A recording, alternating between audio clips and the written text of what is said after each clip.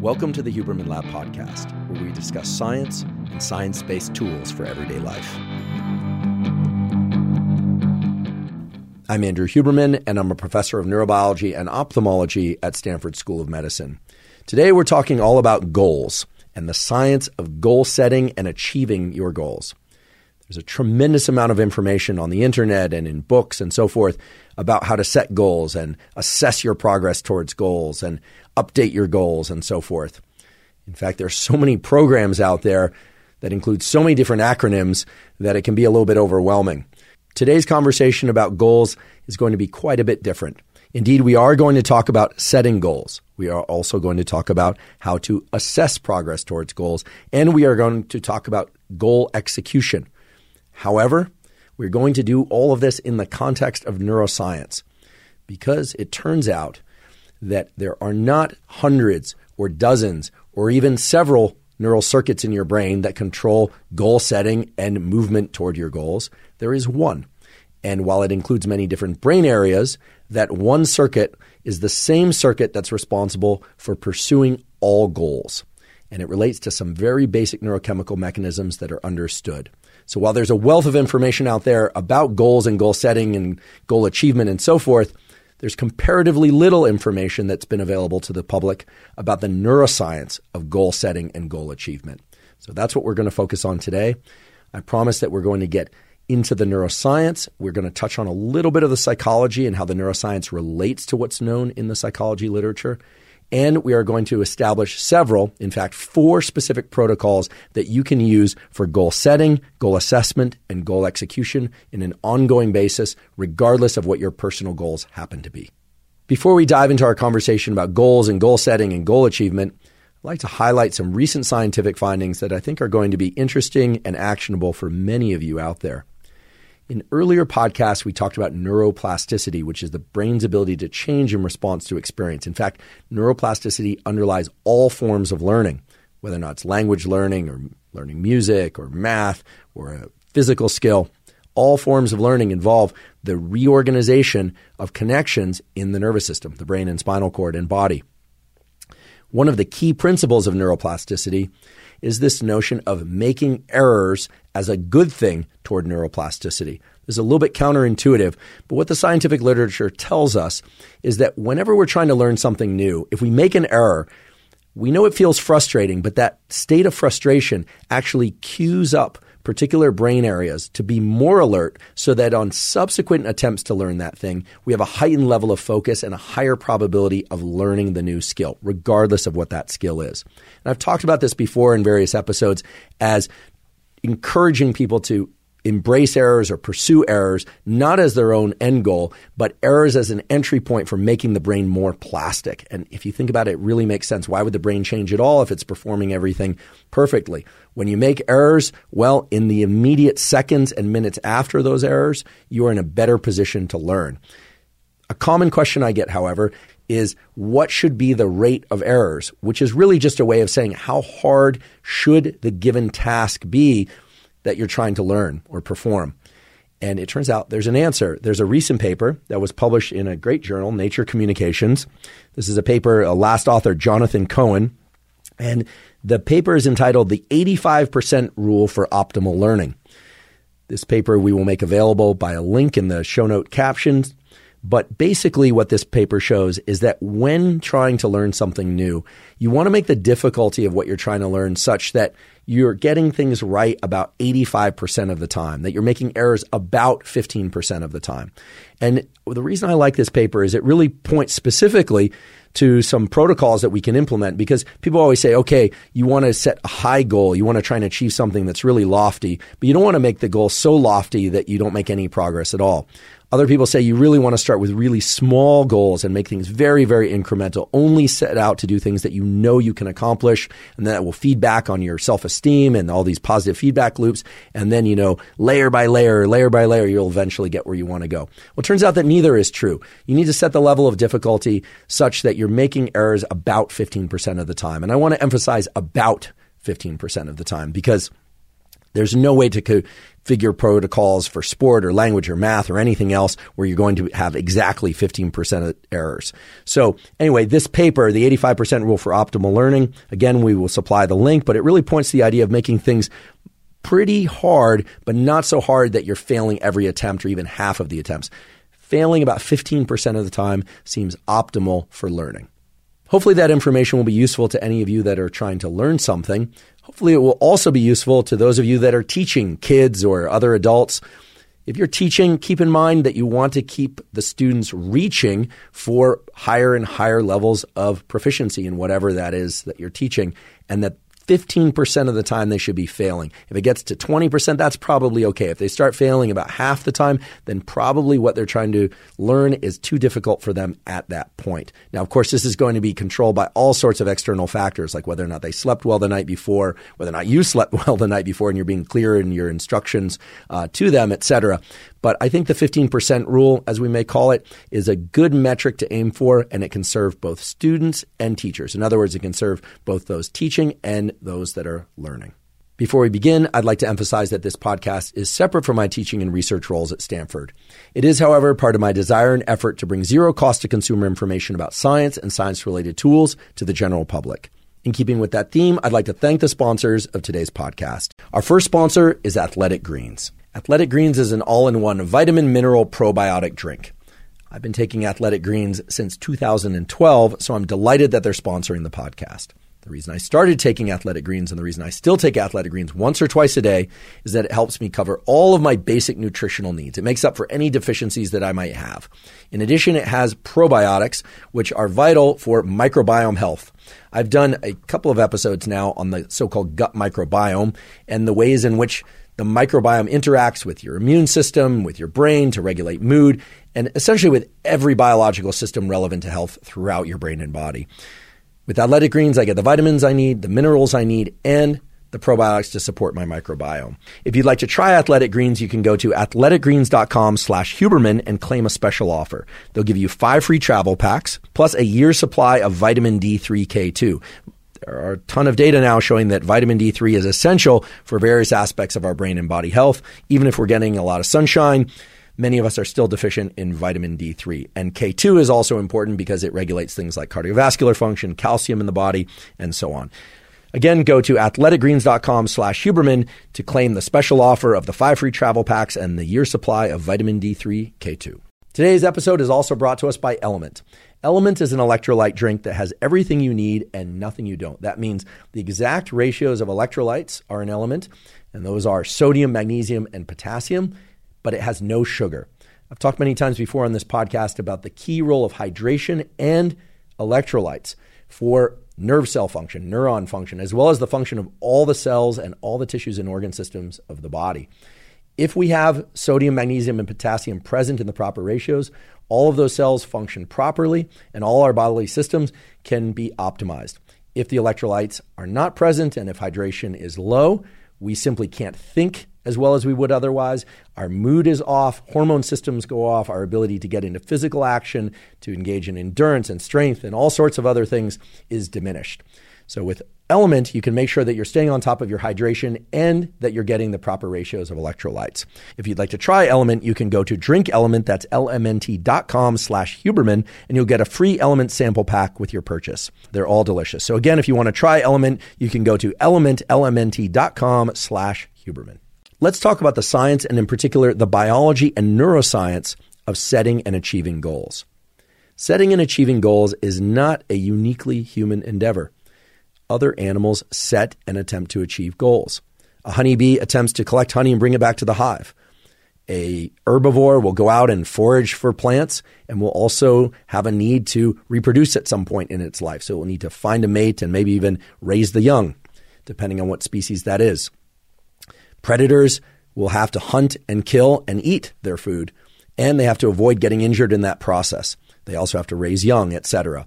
So humans are among the other animals, or we could say the animals are among us, in the need to set goals and to make efforts to achieve those goals. Now, why do I emphasize this commonality of process? The reason I emphasize this commonality of process is that it turns out that there is one basic system by which all animals, including humans, set and attempt to achieve goals. Now, humans are unique in our ability to orient our mind toward immediate goals, moderately termed goals, meaning things that might exist on the scale of a week or a month or even a year, and very long-term goals, like a lifetime goal or a goal that lasts a decade or it takes a decade to achieve. That's what makes us unique. And of course, we don't have access to the mindset or the thinking or the emotions of other animals.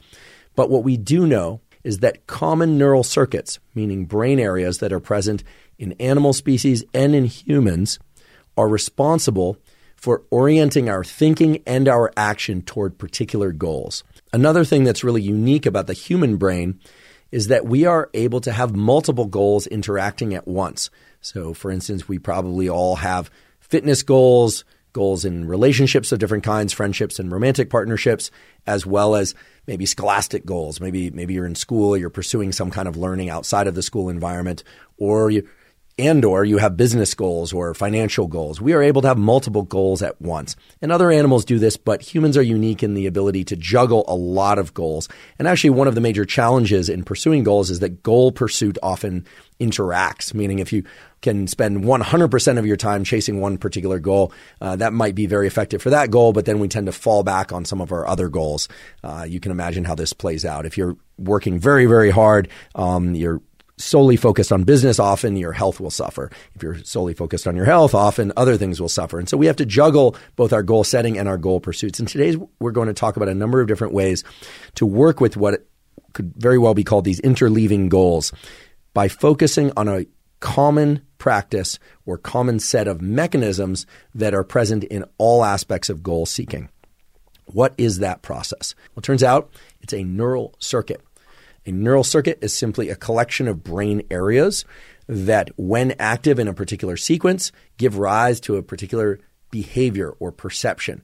So, for instance, when you feel happy, it's not because you have a brain area that's the happy brain area that is electrically active. Rather, it's going to involve numerous brain areas being active in concert and to different degrees. In the same way that the keys on a piano together, played in the appropriate sequence, represent a particular song. You would never say that one key on the piano represents that song, but that key is necessary.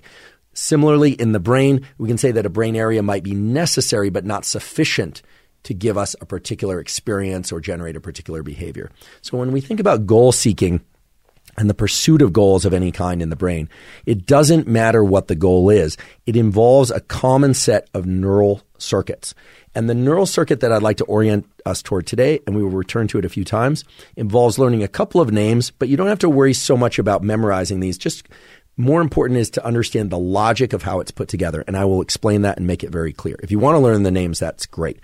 One of the brain areas is the so-called amygdala. The amygdala is most often associated with fear, so you might say, wow, how is that involved in goal-directed behavior? Well, a lot of our goal-directed behavior is to avoid punishments, including things like embarrassment or financial ruin or things of that sort. And so the amygdala and some sense of anxiety or fear is actually built in to the circuits that generate goal seeking and our motivation to pursue goals.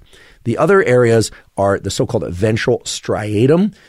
The striatum is part of what's called the basal ganglia. The basal ganglia is a neural circuit that can very simply be described as a neural circuit that helps us generate go, meaning the initiation of action, and no-go, the prevention of action type scenarios.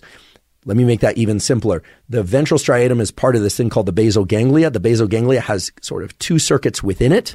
One circuit is involved in getting us to do things like I'm going to get up tomorrow and I'm going to run 5 miles first thing in the morning. I don't know if I'm actually going to do that, but I'm just using that as an example. Another circuit within the basal ganglia is a no-go circuit. It's the one that says, no, I'm not going to go for the second cookie or the third cookie. I'm not going to eat that. And then the go circuit would be the one that's responsible for instead eating something else. Okay, so we have go and no-go circuits within the basal ganglia. So we've got amygdala, so think of as kind of fear and anxiety and avoidance.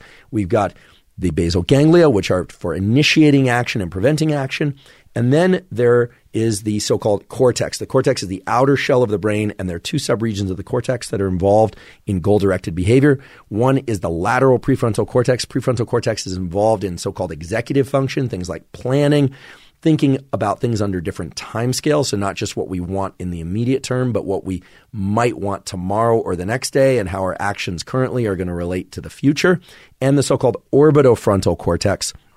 Orbitofrontal cortex has a large number of functions, but one of the key functions of the orbitofrontal cortex is involved in meshing some emotionality with our current state of progress and comparing that emotionality to where it might be when we are closer to a goal. Okay? So there are basically 4 areas, one involved in anxiety, one involved in emotion, one involved in planning, and another involved in this go, no-go action. So that's a bunch of detail, but if I wanted to make it really simple for everyone, I would say there are 4 areas. One is an area associated with anxiety and fear. It's the amygdala. The second is involved in action and inaction. Remember, go and no-go. So that's the basal ganglia. The other one is involved in planning and thinking across different timescales. So that's lateral prefrontal cortex. And then the fourth one is involved in emotionality, where we sit emotionally at present compared to where we think we will be emotionally when we reach some particular goal. And that's the orbitofrontal cortex. Okay? Again, you don't need to know all those names. You don't need to know all the details. Just understand that those different elements are involved in the decision-making processes that lead us toward particular goals and have us update our goal seeking, etc. One key thing is it doesn't matter what the goal is. The same circuits are involved. So whether or not you're trying to build a company that's $1 billion company that's going to go public, or you're thinking about planning a crafts day at home with the kids or for yourself, or you're thinking about what movie to go see, goals, goal seeking, and assessing progress towards goals all involve the exact same neural circuits. It's really remarkable. It's also very convenient for our discussion today. What's going on in these circuits can basically be boiled down to 2 particular things. The first is value information, trying to understand whether or not something is really worth pursuing or not. Okay? So placing a value on a particular goal.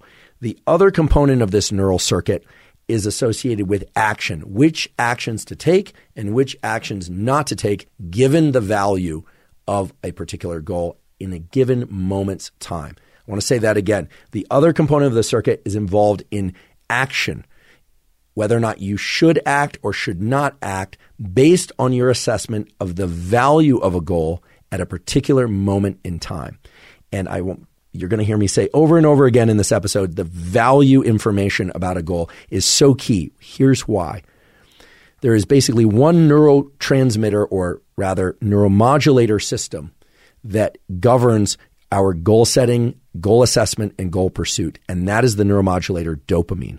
Dopamine is the common currency by which we assess our progress toward particular things of particular value. In fact, dopamine is the way that we assess value of our pursuits. And so as we take a moment and we shift our attention to the psychology of goal setting, the things that you've probably heard a bit more about what sorts of goals are good and how to set goals and how to categorize goals, I want you to think about how dopamine could possibly be involved in these different processes.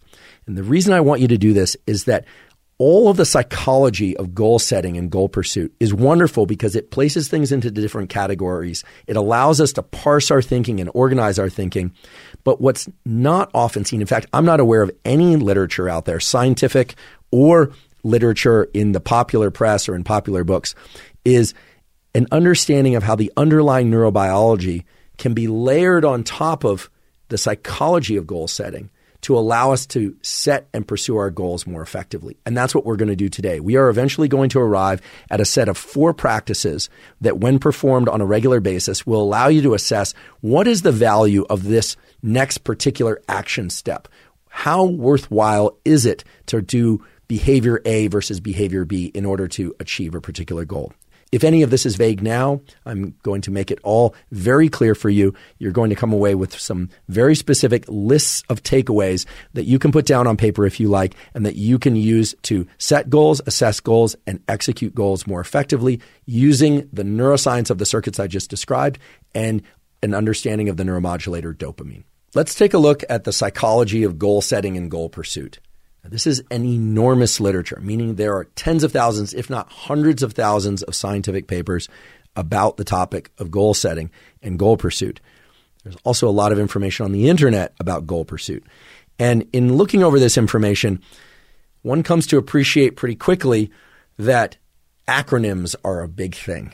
Acronyms seem to dominate the area of goal setting, especially as it relates to things in the business sector, but also in the relationship sector. Now, acronyms are wonderful. They allow us to organize our thinking into lists, and conceptually they can be very useful.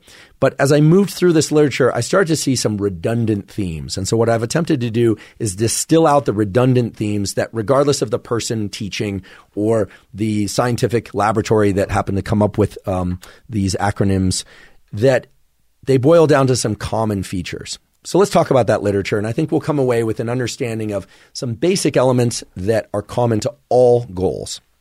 Now, the modern science, or the modern psychological science of trying to understand goal setting and pursuit, actually dates back to the 1930s. And we have to be sure that members of our species were focused on goal setting and goal pursuit long before this scientific literature emerged. It just stands to reason that since the human brain hasn't evolved that much, we don't think in the last 10,000 years that people would be thinking about these things. They just didn't get them down into papers that we could evaluate on PubMed and so forth. But now we can. So we can look at those papers. And what you find is that acronyms abound in the psychology literature about goal setting and goal pursuit. So for instance, you'll hear about the work of Locke and Small, for instance. These are the last names of various researchers. The so-called ABC method, that a goal should be achievable, it should be believable, and that the person be committed. It's sort of obvious once you hear it, but the ABC method. Then people came along and expanded on that. They talk about the so-called SMART method, SMART being another acronym, that it be specific, that the goal be measurable, that the goal be attainable, that the goal be realistic, and that it be time-bound, meaning that you set a certain period of time in which a given goal should be performed. And then people would come along and modify these. This is the way that psychology research is done. I'm not laughing at it. I'm just chuckling because it seems like the acronyms get longer and longer and longer. They developed the SMART-ER approach, adding an ER to the acronym SMART, SMART-ER. They added ethical and rewarding, which fortunately are good things, I believe, ethical and rewarding. What does all this mean? Well, what it means is that any kind of goal pursuit, any kind of goal setting really has to involve a number of different states and neural circuits in the brain and body. At least that's how I view this literature. Why would I do that? Well, let's think about the very modern version of the kind of acronyms that I talked about a moment ago, dating back to the 1930s and extending into the 1990s. You can find beautiful talks online from people who have worked with some of the biggest companies and greatest high performers out there to achieve incredible things. And they will talk about generating a sort of objective mindset for goal setting. They'll talk about goals needing to be significant. There has to be a big goal, that it has to be concrete. So you have to be able to describe what the goal is. It has to be action-oriented. It has to be inspirational. It has to be time-bound. You have to have reasonable, realistic, verifiable measures. You have to constantly up the ante. If it's starting to sound repetitive, it's because it is repetitive. There are basically only 3 or 4 elements to goal setting and goal pursuit.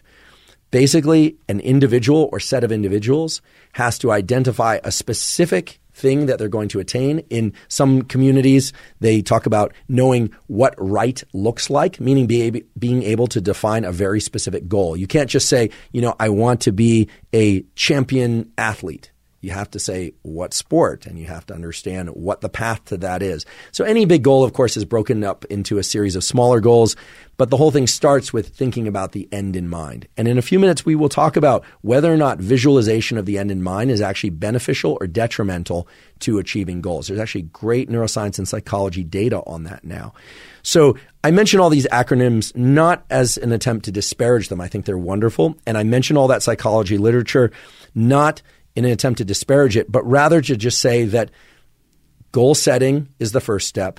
Assessment of whether or not one is making progress towards those goals is a second but necessary step.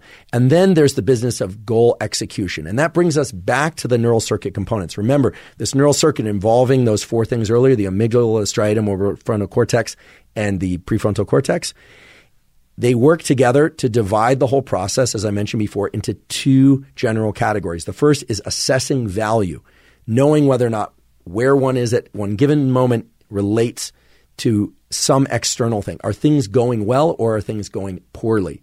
and knowing how to gauge that accurately. And then action steps, goes and no-goes. Do more of this, do less of that. Do this, don't do that, etc. So now we are going to shift back to the neuroscience, and we're going to talk about the practical applications of the information I just described, because I've given you a lot of kind of academic information. And as we do this, I'd like you to keep in mind, what are some things that you've either accomplished or that you'd like to accomplish going forward? Because as we do this, we can build toward a set of protocols that at the end, you'll be able to very quickly plug in your particular goals and a route to those particular goals that's grounded in the science, and that I think are going to be very effective in allowing you to reach those goals more quickly and with indeed less effort. In fact, let's start with a tool now, because as we move through all this information, I want to make sure that people are coming away with some practical things that they can implement, and indeed some things that you can even do during the course of listening to or watching this podcast. The first thing to do is to understand the difference between peripersonal space and extrapersonal space. Peripersonal space is all the space, literally, that's within inside your body, the surface of your skin, and in your immediate environment.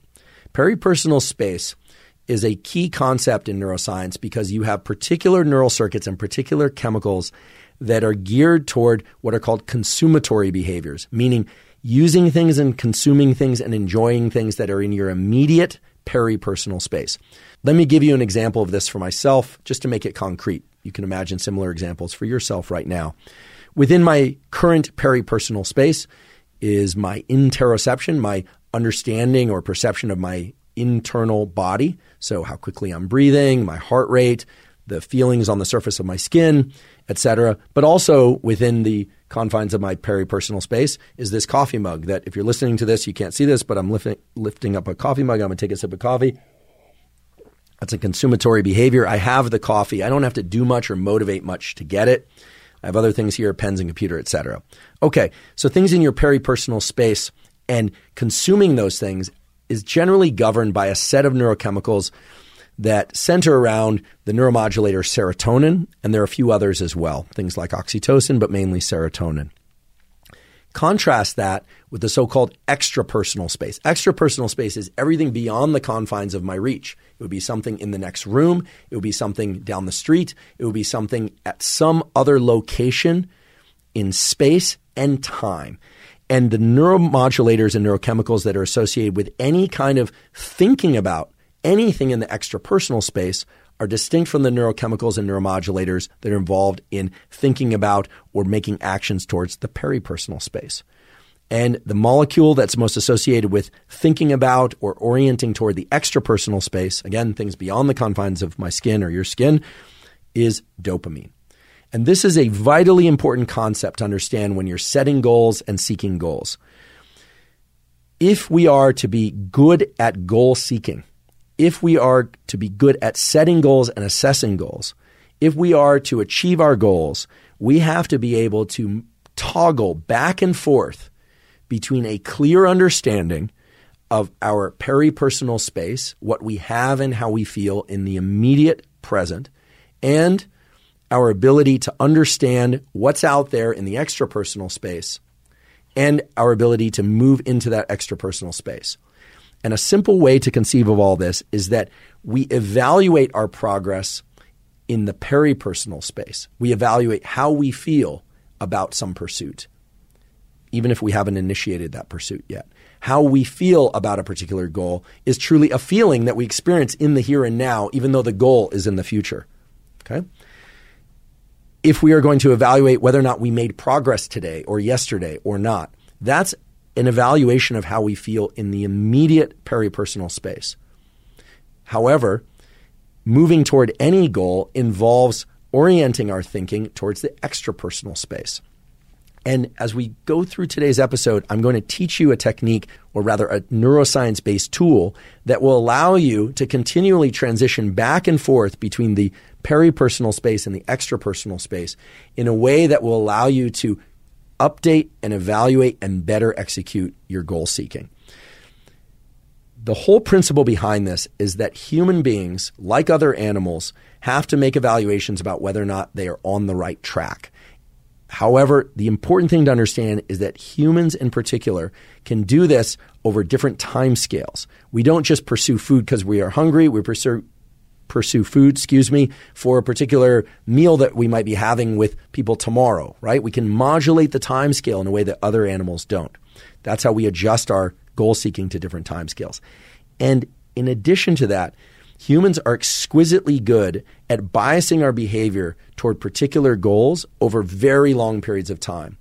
But there are a lot of mistakes out there. In fact, things that are outright wrong in the literature, and in particular in the internet and in the kind of wellness and fitness and cognitive fitness space, that send people down the wrong path. And those things we will talk about in a few minutes, but things like visualization, that visualization and visualization of this big goal is the best way to achieve your goals. In fact, that's not the case. There's a much better approach to doing all this. So now I'd like to shift gears towards talking about a few of the things that most people get badly wrong in setting and assessing and executing goals. This is based on peer-reviewed research, so I think it's very solid. I know it is very solid, and it runs counter to what many of us have been taught. Let's start with a simple one. We've all heard that multitasking is bad. Okay, we've heard multitasking is bad. It doesn't allow for focus. If you want to achieve anything, you want to accomplish anything, you should not multitask. Well, turns out that's wrong. Turns out that there is a role for multitasking, but the multitasking has to be placed at a particular time within your goal-seeking behavior in order to be effective. Really nice studies done at Carnegie Mellon University in the Dabish lab evaluated how long people are able to focus in different environments, how long they are able to stay concentrated on their work. And it turns out that number is exceedingly low. It turns out that most people, whether or not they're doing computer work or whether or not they're doing writing or accounting work or anything of that sort, can hold their attention for about 3 minutes at a time before they shift their attention off. That's ridiculously low when you first hear it, but that probably reflects a basic state of brain function that harkens back to a time when we were hunter-gatherers. I doubt that we were maintaining focus solidly for hours and hours and hours unless we were under some particular threat or in some particular crisis. Rather, you could imagine that people collected seeds and nuts and berries for about 3 minutes and then probably stood up, looked around, and then kept going, okay? Or that they were hunting animals or in some sort of pursuit, fishing, etc., and focused. Then every 3 minutes or so, they might have looked up and, taken a look at the sky or looked around to make sure that other people were there or not there, etc. It all stands to reason that that will be the case. Again, the neural circuits haven't evolved much. Now, multitasking has been shown to have a very interesting physiological signature. When we multitask, when we jump back and forth between things, there is an increase in the level of the neurotransmitter, also sometimes called a neuromodulator, but basically same thing for sake of this discussion. There's an increase in the neurotransmitter epinephrine, which is adrenaline. And so there are really nice studies now pointing to the fact that doing a bit of multitasking prior to jumping into some focused goal-directed behavior, whether or not it's mental behavior or physical behavior, can actually be useful because it gets us into action. So we've all been told that multitasking is terrible, but if you, for instance, find yourself cleaning up your house and also checking your phone and doing a number of things right at the point where you should be sitting down to write or do some focused work, it probably reflects some adaptive mechanism where you use action and somewhat varied multitasking action in order to generate adrenaline in your system, because adrenaline just gets you into action. Now, that's great, but you don't want to multitask throughout any kind of goal seeking or goal pursuit behavior, because what's also very clear, and we're going to talk about this in exquisite depth today, is that visual focus, and in particular contracting your visual window, bringing the aperture of what you see to a very fine point, can absolutely increase your clarity of goal seeking and the likelihood that you will pursue your goals. I've talked about this a little bit before on the podcast as a way of increasing focus for any kind of pursuit. I've talked about a practice whereby you can literally look at a dot or a line placed on a wall or on your computer in front of you for 30 to 60 seconds, and then moving into some dedicated work where you need to focus. And indeed, just looking at a narrow piece of the visual world, a small piece of the visual world for some period of time and forcing yourself to hold that gaze on that location as best you can can increase your level of cognitive attention and your ability to focus and stay focused. And this is not magic. It is the consequence of the fact that most of your cognition follows your visual perception. For those of you that are low vision or no vision, meaning you're blind or you have trouble seeing, my lab does a lot of work with people who are low vision, no vision. They tend to use their auditory system, their hearing, as a way to anchor their attention to particular things. Okay, but most people out there can see and see pretty well, and visual focus is the way to do that. Now, earlier we were talking about this notion of peripersonal space versus extrapersonal space.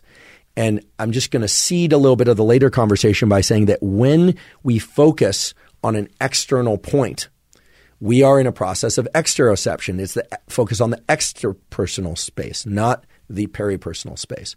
So when we focus on something, say a line on the wall for 30 to 60 seconds or at our computer for 30 to 60 seconds and just look at it and then move into any kind of action, whether or not it's work action or physical action, we are at its very core, we are engaging in this pursuit of extrapersonal space. We are placing our focus outside our body, and therefore we are placing the brain into goal pursuit mode. Work at NYU, in particular in the laboratory of a phenomenal researcher in their psychology department by the name of Emily Balcetis, Balcetis. Emily Balcetis has done really nice work on this. They've done is they've had people focus their visual attention on a goal line of some sort and then to engage in some sort of behavior that requires a lot of effort. And they've done a lot of different experiments like this, but I'll just explain one. They always include a control group where people have to go through the same physical effort or mental effort, but they don't focus their attention just on one location. The long and short of these studies is that when people have to focus their attention on one location, like a goal line, they are much more effective in reaching those goals, and they achieve them with the perception that they expended less effort. I'll give you an example of one particularly nice study from the Balcetis lab. So this particular study involves physical exercise, although as I mentioned before, they've done similar studies looking at cognitive type work. And what they did is they had a group of people exercise wearing 15-pound ankle weights, and they had to basically move a certain distance or run a certain distance to reach a goal line. One group was focused on the goal line, visually focused on the goal line. The other group was not told to visually focus on the goal line. And what they found was that the group that focused on the goal line was able to achieve reaching that goal with 17% less effort. They measured effort, and it got there 23% quicker. That's a remarkable difference, right? So same distance traveled with same workload because everyone's wearing these same 15-pound weights on their ankles. One group is simply looking at the goal line. The other group is not told to look at the goal line. Simply by looking at the goal line does something to the psychology and physiology of these people that allows them to move forward with less perceived effort and to do it more quickly. That's remarkable, right? And in this case, they're focused on the goal line, but in a few moments, we'll talk about how one can use updating of goal lines, so incremental goal lines, starting with an intermediate goal and then extending the goal line further and further. But just sit back for a second and think about that. Just by changing where a person looks, they change their perceived effort and their ability to do something more effectively, more quickly than a group that is not deliberately focusing their visual attention on one location. That's incredible. And it's so incredible, in fact, you might say, well, how could that possibly be? Well, it turns out it has a very specific underlying physiological reason, and that has to do with changes in our so-called autonomic nervous system, the aspects of our nervous system that prepare us for readiness and action, or that prepare us for resting and relaxing. So what is special about focusing one's visual attention at a given location? Well, it turns out that we have two branches of our visual system. So visual information all comes in through our eyes, but then it can head down two different pathways. One pathway is engaged when our vision is brought to a common point, what we call a vergence eye movement. So if we're focusing very intensely on a given point, regardless of how far away from us that point is, our visual system engages a certain set of neurons, neural circuits that are involved in resolving fine detail and that can evaluate small changes over small periods of time. Just think of it as a very detailed camera of the visual world, and it tends to be very restricted. The other pathway through the visual system is the so-called magnocellular pathway. And this is a pathway that's involved in taking in global information about lots of things that are happening around us. Movement of things to our right, movement of things to our left, things that are happening down on the ground and all around us. And that pathway involves a sort of relaxation, if you will, of the neural circuits that are associated with alertness and attention. When you walk down the street and you're not thinking about much, provided you're not looking at your phone, you're not focusing on one location, you're more or less in a relaxed state compared to when you're looking for a particular sign, you're looking for a bus or a train that's coming or a particular person. And that should inherently make sense. When your level of attention and alertness goes up, there's sort of a small but perceptible increase in your level of arousal. It's not really stress necessarily, but arousal of alertness. And it turns out that the visual system accomplishes this increase in alertness by communicating with your circulatory system and the system that delivers blood and nutrients and oxygen to the rest of the tissues in your body. So let's talk for a second about what focusing our vision on a particular location does, because in this study from the Balcetis lab, what they found was focusing on a goal line allows people to move more effectively toward that goal. This is something you can leverage in all aspects of all goal pursuits. What happens when we focus on a particular location? Believe it or not, there's an increase in a particular feature of our blood pressure. Now, your body has, of course, arteries, veins, and capillaries, and your heart pumps blood first to the arteries and then to the other components of your vascular system. And we have so-called blood pressure, right? Blood pressure is just how much the fluid volume is pressing on those arteries, veins, and capillaries, right?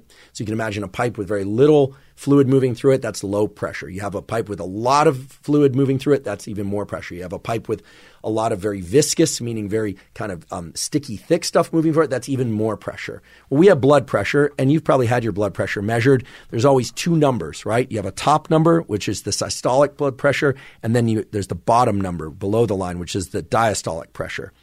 So the important thing to understand is that your blood pressure will rise when your heart beats because there's more fluid moving through those pipes that are your arteries, your veins, and your capillaries.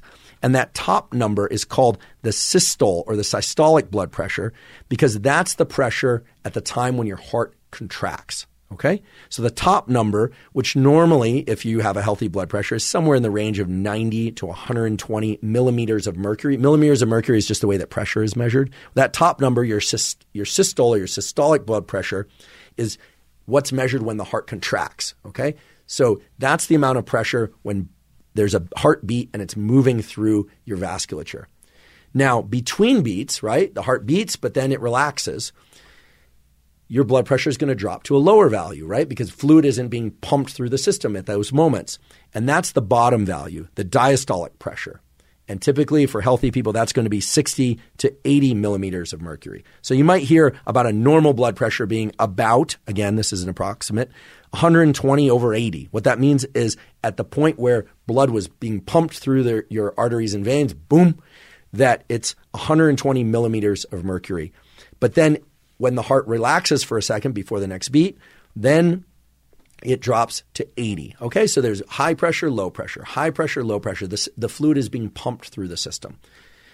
Now, why am I telling you all this? Well, it turns out that there are neural circuits that link your visual system and focusing on a particular point with that top number, the systolic blood pressure. And when you focus your eyes on a particular location, that systolic blood pressure goes up. And there are some other systems that are coordinated with it in your brain and body that start releasing adrenaline, low amounts of adrenaline in most cases, and that adrenaline further readies your body for action. So bringing our visual focus to a particular location does a number of things to the brain and the whole system of the body to prepare it, to place it into a state of readiness that makes us more likely to lean into our goals, into action. And if we step back and think about this makes perfect sense. The brain and body need to be coordinated. We can't just think about a goal. In fact, a deer or a lion can't just think about a goal. It has to think about a goal and then has to feel some sort of activation energy, some willingness or desire to move forward in pursuit of that goal. So imagining a goal has to be coupled to the physical pursuit of the goal. So our visual system, in a beautiful way, brings together a focus, literally a visual focus on a particular point outside us.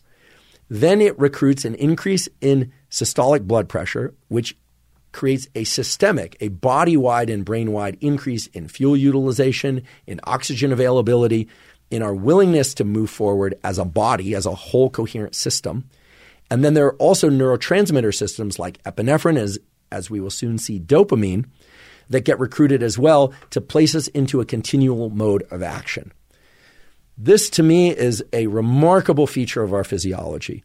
And it gets right to the point of some of the psychological phenomenon that we were talking about earlier. Let's just recall what some of those are. I won't list them all, but a goal has to be significant, they say. Okay, all the psychologists, all the popular stuff online says it has to be significant, has to be inspirational, and it has to be action-oriented. Okay, so let's say you look out into the landscape of what's available to you, whether or not it's just in your mind or you look at a specific point. You say, I want to go to that particular restaurant to eat that particular food, and you orient towards it and you move towards it. This is the way that your brain and body are coordinating their actions together. Conversely, when our visual system is in a mode of looking at everything, when the aperture of our visual system is very broad, we know that there's also a reduction in our goal-directed behavior and a reduction in the systolic blood pressure. It's as if our peripersonal space is sufficient. We don't need to get beyond our current state. We're not oriented toward any one thing in particular. Okay, so I've now described some of the psychology and some of the underlying physiology. Now I'd like to mesh this within the context of actual specific goal setting and goal pursuit. Because what many of you are probably thinking is, okay, well, that's some physiology, there's some psychology, but how do you actually apply this towards setting and achieving goals? Well, you do that by understanding that your mental frame and your attention are always either positioned to your peripersonal space, focused on your immediate possessions and state, or towards things outside you, but that you also have the ability to dynamically travel back and forth between those. And so next we're going to talk about what the literature says about things like visualization, immediate and intermediate goals, long-term goals, and how to best achieve those. And then we're going to move specifically into the protocols that you can use. It's a protocol that I've specifically developed for you, the listeners, in order to incorporate all the signs into a best practice that you can do anytime, any place to really identify what it is specifically that you want to pursue and the best route to pursue and achieve that goal. Focusing our visual attention on one particular point is incredibly effective for all types of goal pursuit. And if you'd like to read some of the scientific studies or read a review of the scientific studies that have looked at how narrowing one's visual attention can really enhance the effectiveness of pursuing goals, I'll put a link to this study. The title of the study is Keeping the Goal in Sight, Testing the Influence of Narrowed Visual Attention on Physical Activity. And this is a paper from Emily Balcetis' lab. It focuses mainly on physical activities, but it mentions some other things as well. This is a article published in Personality and Social Psychology Bulletin in 2020, so it's recent. It's an exceptional paper, in my opinion. It really gets to the heart of how all this works and some examples of where it's been implemented. So let's apply this visual tool in a very simple way to any type of goal that you want to pursue. If you already know what goal you want to pursue, maybe it's a workout, maybe it's cognitive work of some particular sort. Again, the process is very simple. You're going to focus your visual attention on one point beyond your peripersonal space. So it could be on your computer, it could be on the wall, it could be a horizon, it could be at a distance. And you're going to focus your visual attention there. And with some effort, you're going to hold your visual attention for 30 to 60 seconds. You might blink, that's okay, but you're going to try and hold your visual attention there. So no moving your head around, no diverting your attention to other locations. Some people will find it very easy to do. Other people will find it quite hard. Your mind may drift cognitively, that's okay, but try and bring your visual attention to that common point. Several episodes ago, I talked about how there are actually studies looking at developing this kind of training in students for ADHD, and the data on that are actually quite encouraging. So for people who have ADHD and focus issues and attentional issues, this can be effective. For people who don't, this can also be effective. Again, it places your brain and body into a state of readiness, and then the idea is to move into the particular actions that bring you closer to your goal. Okay, we haven't yet talked about how to set goals and how to assess progress. This is simply how to pursue goals, okay? But the visual component is important. In fact, I would argue that the visual system and harnessing your visual attention to a narrow point is going to be the most effective way to get your brain and body into a mode of action to pursue whatever goal it is you're trying to pursue. That practice is in stark contrast to multitasking, where by definition, your attention is moving from place to place to place, right? I mentioned that multitasking can be effective in getting your system into somewhat of an increased level of activation so that you can pursue a more focused goal. But the visual attention to a particular point is going to be the most effective way to bring your system into a state of readiness and action for goal pursuit. There's another really interesting way that you can leverage your visual system toward long-term goals. The Balcetis Lab has also done some really interesting experiments looking at people's ability to set and stick to long-term goals. And the long-term goal that they looked at was one related to saving money for later in life. This is something that a lot of people struggle with. A lot of people have a hard time investing money or saving money for later in life simply because as human beings, we vary in the extent to which we worry about what's going to happen later. There's also a phenomenon of so-called delayed discounting. Delayed discounting is the fact that goals become less rewarding when they exist further out in the future. Okay, you may have experienced this walking past a donut shop. I love donuts. I'm just going to admit it over and over again on this pod. I love the smell of them. I love the taste of them. I try not to eat them because I'm told they're not that good for me, and indeed, I don't think they are. I occasionally cave and I eat one or many, but in general, I try not to cave to the immediately rewarding properties of the smell and the taste of the donut. But what we know is that if you smell a donut or you smell a wonderful piece of food, in the immediate term, it brings your level of focus, your mental focus, to the immediate phase, and it feels very rewarding. Like if you had it now, it would just be so good. But if you actually extend that reward out to tomorrow or the next day, you think, today happens to be a Saturday that we're recording, but on Tuesday morning, I'm going to get a donut. It doesn't have the same value because the reward system doesn't work as well for long-term goals. It's not as salient. It's not as tangible a goal, especially for something like a donut. Whereas the kinds of goals that work when you place them out into the longer term and can create a heightened sense of motivation tend to be things that are much more rewarding to us. So delayed discounting simply says that the further out in time that a given goal is, the less effective that reward will be in motivating one's behavior. And indeed, you see this with saving money for retirement. You see this with all sorts of long-term investment. The Balcetis Lab, therefore, did an experiment where they looked at people's tendency to save money for later in life. But the groups that they created in the study were really interesting. They had one group imagine what it would be like to be 30 or 40 years older, and then to invest a certain amount of money according to whatever it is they thought that they would need. And they measured the amount that they had set aside and saved for later in life. The other group actually viewed photos of themselves, so picture images of themselves that were artificially, digitally aged so that they could see themselves 30 or 40 years into the future. And it turns out that people in that second group, simply by perceiving their own image in the future, invested far more money into later life. Right? They set aside more money. Somehow it bridged the gap between their immediate experience of life and the longer arc toward what it was going to be like in 30 or 40 years. It's a very powerful result, in my opinion, because what it says again is that our visual perception of the future or our visual perception of the present is what allows us to anchor our goal-directed systems and our motivation to take on things that in the immediate term might not seem that useful. So you can imagine all sorts of variations on this. You can imagine that every time I want a donut, I'd see a vision of myself or an actual physical picture of myself as a consequence of having eaten many donuts every day for the next 10 years. I don't know what that image would look like because I've never seen it. That's not an experiment that I necessarily need to do because I'm not that motivated to eat donuts. But I have to confess, I'm somebody who I think I'm pretty good at managing resources, but I think if I were to see an image of myself at 70 or 75, there's so many things that are associated with visual images, like what our body must feel like, what our needs are probably going to be like in that state or in that age, what sorts of things we may or may not still be able to do at that age. And that anchors back to immediate goal-directed behaviors, such as setting aside money for retirement, such as investing in one's health practices. And indeed, there's a study that has looked at how people will invest in exercise and healthy eating if they just think about the future and what they might be like in the future versus seeing images of themselves in the future if they were to go down a healthy or unhealthy route. So again, the point is that the visual system, what we see, is principally important in defining what we do in the immediate term, even if what we see relates to something in the far off distance. I think these are phenomenal studies, and they get right down to an important issue that's been kicked around over and over in the literature and in the discussion about goal seeking, which is visualization. We hear, keep the big goal in mind, focus on the big goal.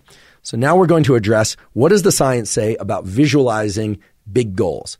If you're somebody who's interested in business, or let's say you're focused on relationship, is thinking about the perfect relationship and what that would look like and the family that you would have and where you would live, is that effective in generating the kinds of behaviors that will lead you to that? Is it effective to think about the big win at the end?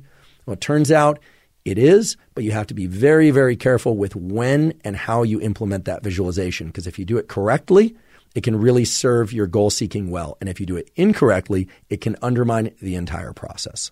So does visualization work?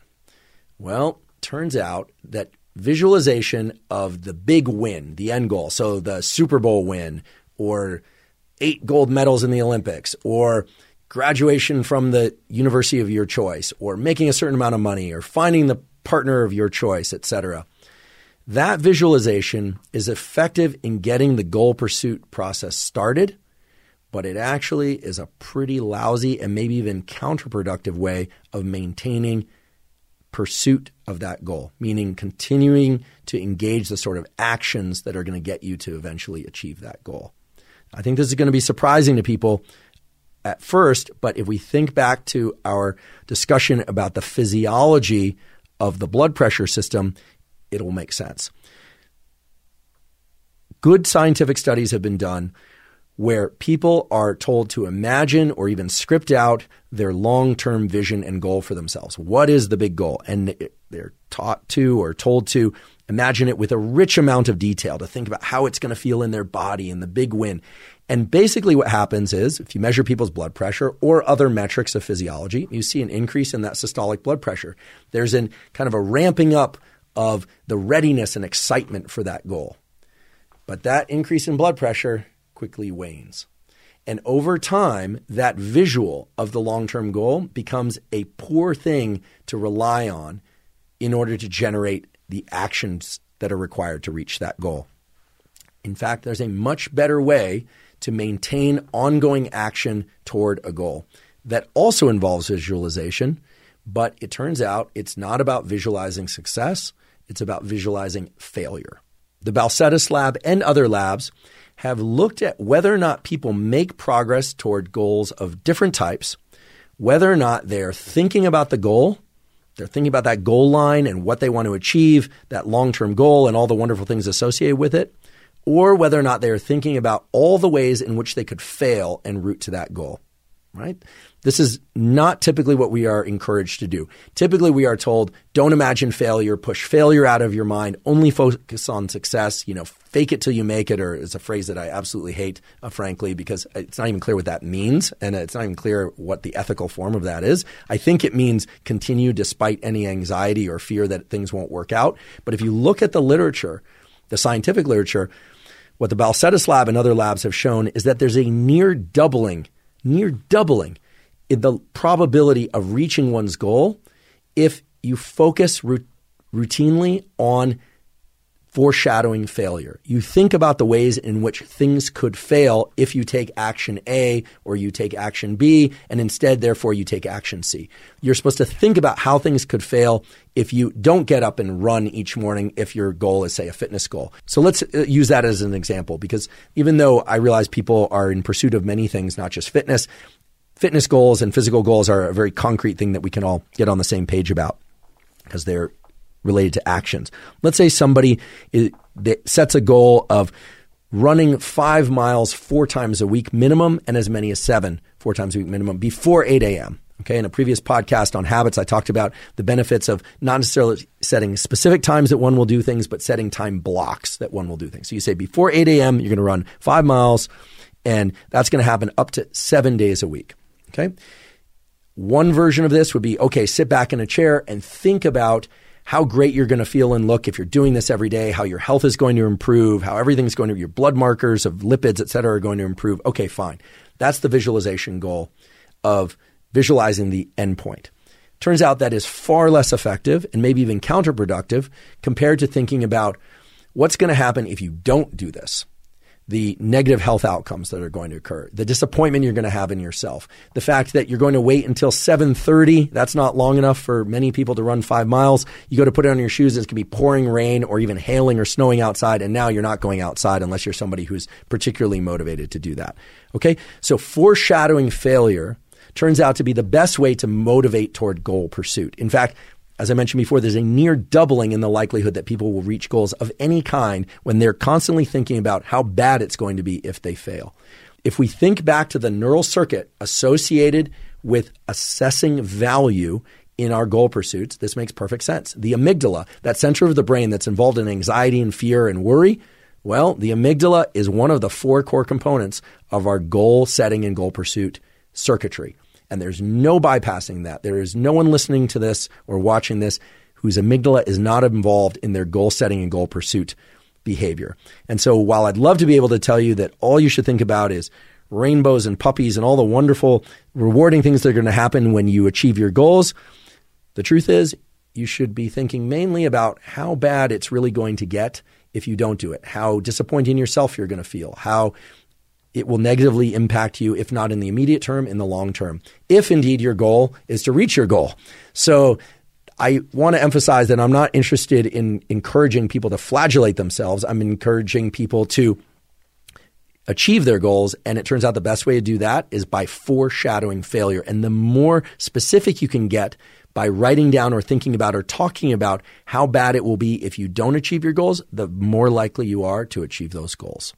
Part of the reason for that almost certainly has to do with increases in systolic blood pressure and increases in readiness in your system when you imagine failure. The brain and body are much better at moving away from fearful things than towards things we want. I wish I could tell you that wasn't the case, but there is a true asymmetry in the way we are built. In fact, the brain and body can engage in what's called one trial learning. When something bad happens, we eat a food that makes us sick, we have an interaction with a person or place that we really don't like. It only takes one trial to one event, one time to reorient or rewire our neural circuitry so that we have a bias toward moving away from that thing in the future. When things go well, unfortunately, that doesn't often occur. If things go really, really well, it might orient our brain and body toward wanting more of that thing, and we'll have neural circuitry changes that will lead us to engage in that particular behavior or interaction again. But it is never as effective as these avoidance circuits. So again, foreshadow failure. If you're going to visualize in a positive way, do that at the very beginning of some goal pursuit. Maybe intermittently every once in a while, you imagine the big win of, scoring perfect on an exam or winning the championship or the great relationship. But most of the time, if you want to be effective, you should be focusing on avoiding failure, and you should be really clear about what those failures would look like and feel like. Now let's talk about goal setting. Going back to that prominent literature, the psychology and popular literature, again, we can hear some of these themes start to emerge. The goal should be significant, we are told. It should be inspirational. It should be aggressive yet realistic. Well, okay, that's all fine and good, but let's get semi-quantitative about this. Let's at least get biological about this. How inspirational does it need to be? Does it need to be the kind of thing that is so inspiring to me that I can't sleep at all? Well, that wouldn't be good because, as I believe, and I know many of you have heard me say many, many times before, regular deep sleep, 80% or more of the nights that you go to sleep is going to be crucial to your cognitive and mental functioning and your ability to achieve your goals in the long term. That's absolutely clear. So it's got to be inspirational and exciting, but what does that really look like? And what does that correspond to? And how do we actually make that happen? Well, once again, there is a mismatch between what the real data show and what we're most often told. Turns out that again, work in Balcetis lab, but also other laboratories, has addressed whether or not the probability of achieving a goal goes up or down depending on whether or not one visualizes or sets a goal that is easy, moderate, or impossible. Okay, an impossible goal would be, for instance, if I say, I'm going to jump from my front driveway all the way up to the road. The road's quite a distance away. It's more than 20 meters away. It's just not going to happen. It's not going to happen in this lifetime. It's not going to happen in any other lifetime, not unless it involves some elaborate technology that I'm not aware of, a jetpack or something like that. It's just not going to happen, right? An easy goal would be something like, can you jump or could I jump, 2 feet in front of me? Obviously, yes. Okay, now I'm using a trivial example here, but this could be translated to any kind of goal, school goal, physical goal, etc. Turns out that when people set goals, whether or not they are nutritional goals, eat more of this or eat less of that, whether or not they're fitness goals, run more, lift more, or some other goal, swim less, swim more, whatever it is their goal happens to be, some learning goal, some relationship goal, some attempt to modify their behavior. Turns out that if the goal is too easy, it's too within reach, it doesn't recruit enough of the autonomic nervous system to make pursuit of that goal likely. Now, that might be surprising. At least it was surprising to me. You think, well, something is really, really easy. There's a very low bar to achieve it. People are probably more likely to do it. But it turns out that's not the case. When we hear that a goal needs to be inspirational, what do we mean? When we hear that something's too easy to recruit our action, what do we mean? Well, Balcetis lab measured systolic blood pressure and found that when goals were too easy for people to attain, they didn't get that increase in systolic blood pressure and recruitment of the other neural and vascular systems, meaning the blood systems and the nervous system, that would place them into ongoing effort. And so they quickly gave up. Also, if a goal was too lofty, if it was too far from their current abilities, it didn't recruit enough systolic blood pressure. Even if people could get very excited about something mentally, it simply didn't place their body into a state of readiness because it wasn't tangible that they could actually perhaps really achieve it. So it turns out that when goals were moderate, when they were just outside of one's immediate abilities, or that one felt that, that would take a lot of effort, but it's within range or maybe in range, like maybe I can do it, maybe I can't, then there was a near doubling of the systolic blood pressure in the good sense. It didn't go into the unhealthy range, and a doubling or more of the likelihood that they would engage in the ongoing pursuit of that particular goal. So here we're talking about goal setting. What we're saying is set goals that are realistic, but that aren't so realistic that they're easy. The goals need to be realistic and truly challenging. Don't set goals that are so challenging and so lofty that they crash that blood pressure system in the other direction and make you or anyone feel unmotivated. In hearing this, it makes sense, but I don't think I would have predicted it had they not done this very controlled study. I would have thought the loftier the goal, the bigger the goal, the more that it recruits the autonomic system and the more that people are likely to lean into the energy and effort to pursue and attain that goal. I also would have thought that if a goal is really easy to achieve, that it would engage the systems of action in the brain and body enough that people would sort of get into motion and pursue that goal. But neither is the case. Again, set goals that are difficult to achieve, but that are not so lofty that they collapse your system and that you feel overwhelmed. And the important thing here is that how we perceive a goal, whether or not we think it's within reach or not, of course will vary depending on whether or not we are rested, depending on whether or not other aspects of our life are going well. I mean, we can think that we are hot on the heels of a lifetime goal and everything's going well, and then there'll be some crisis, interpersonal crisis, or there'll be a health crisis and you'll be shut down. And then that goal seems very, very hard to attain. So we will talk about how to update goals under different contexts in a few minutes. But of course, this is going to be an averaging. This isn't something that you do just once. But the takeaway, again, is very simple. Set goals that are moderately hard to hard, but not so hard nor so easy that they don't engage your brain and body properly. Moderate goals are best if you want to achieve your goals. Now I'd like to talk about 3 particular areas of scientific study that point to goal pursuit, goal assessment, and goal achievement. Previously, I told you that it's great to foreshadow failure, that's a great way to get your system into a state of activation. I also told you that you want to set goals that are challenging but possible. And again, here I'm paraphrasing from the work of Emily Balcetis. I want to be very clear. There are a few other things that one can do in order to bias the likelihood that you will succeed in trying to achieve your goals. First of all, limit your options. Trying to pursue too many goals at once can definitely be counterproductive. Now, I realize that life is complicated. We all have multiple goals that we're trying to pursue. But if we have particular goals that are important to us, we have to be careful to not get distracted by other goals. And many people run into this problem. So setting 1 or 2 or maybe 3 major goals for a given year is going to be more than enough for most people and is actually going to be challenging for most people. Now, of course, we have daily goals and monthly goals and yearly goals. But if we have big, lofty goals, we need to be careful not to contaminate our mental space and our visual space with too many goals. And why do I say visual goals? Well, what various department stores and supermarkets have discovered is that the greater the number of things in our visual attention, the more that we can draw our attention and our goals off a line of pursuit. What does that mean? Well, let's think about it in the practical context. This has actually been done. Big department stores have figured out that if they stock their shelves chock-a-block with many, many options of food or clothing items or objects or anything like that, people simply buy more stuff. People are very prone to orienting their attention to whatever's in front of them. You put a lot of stuff in front of them, their attention drifts. You put fewer things in front of them, their attention is more narrow. In a later episode, we'll talk about designing a workspace that's optimized on the basis of this. It doesn't mean being in a room with nothing except just your desk and a computer. It doesn't have to be that sparse.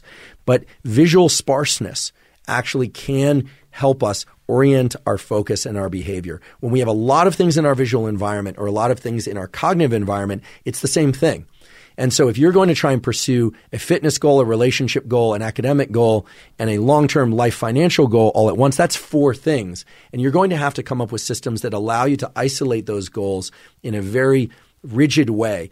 And if you do have multiple interleaving goals and overlapping goals and simultaneous goals, in a few minutes, we're going to talk about a process that will allow you to use your visual system to align towards each of those goals sequentially in a way that makes it much more likely that you'll achieve them.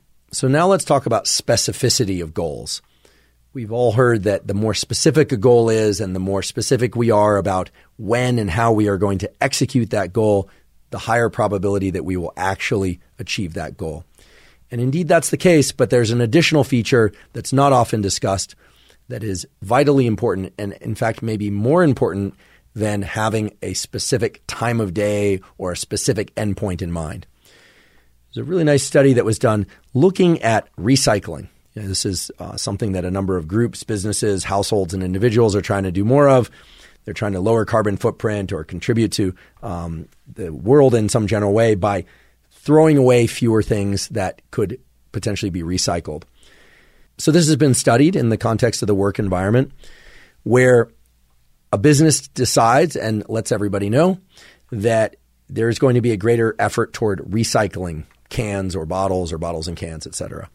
And then the way these studies were done is that the janitorial staff was swapped out temporarily for researchers that actually measured the number of recyclable items that showed up in the trash and not in the recycle as a function of the total amount of trash. Why did I say as a function of the total amount of trash? Well, it's a way of controlling for differences in beverage consumption from one week to the next. Anyway, the point is they were able to very carefully measure how much people are recycling before and after this call to action to recycle more. And what they found was if they said, we are going to try and recycle more, try not to put cans and bottles in the trash, there, of course, was an improvement in recycling, but it was pretty modest.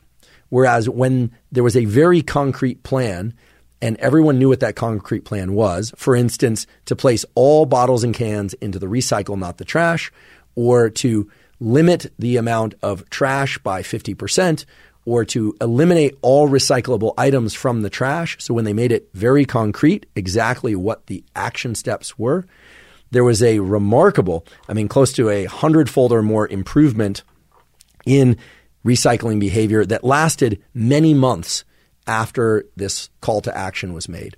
The takeaway from this is quite straightforward. It means that having a concrete plan is essential. You can't just say, I'm going to become a better recycler, or I'm going to do things that are better for the environment, or I'm going to become more physically fit. It has to be a specific set of action steps that get right down to details about what success would look like. I've heard this before described as what does right look like? What is the actual outcome that one would like to achieve in terms of action steps? So not necessarily feeling states. It wasn't that they all sat around and said how great we're all going to feel about ourselves and the world when we accomplish this goal. It was very concrete statements, very concrete plans about action steps that would deliver one to one's goal. Somewhat straightforward and intuitive, but nonetheless worthwhile. What it suggests is that for all of us, if we have certain goals that we want to achieve, we need to be exquisitely detailed about what the action steps are that we're going to take and to constantly update those action steps so that we have a higher probability of meeting those action steps. Some of you may be asking, how often should one assess progress? Well, that, of course, will depend on the given goal that you're trying to pursue. But in the studies that I've been referring to here, the assessment of progress and the updating of concrete plans was done weekly. So it seems like weekly is a good starting place to address how well one performed in the previous week, and then based on that performance to update the action plan for the upcoming week. So weekly seems like a good, solid rule of thumb for setting particular action goals and assessing one's progress towards the immediate and longer-term goals. Any discussion about goals and goal pursuit would be incomplete without a discussion about the molecule dopamine.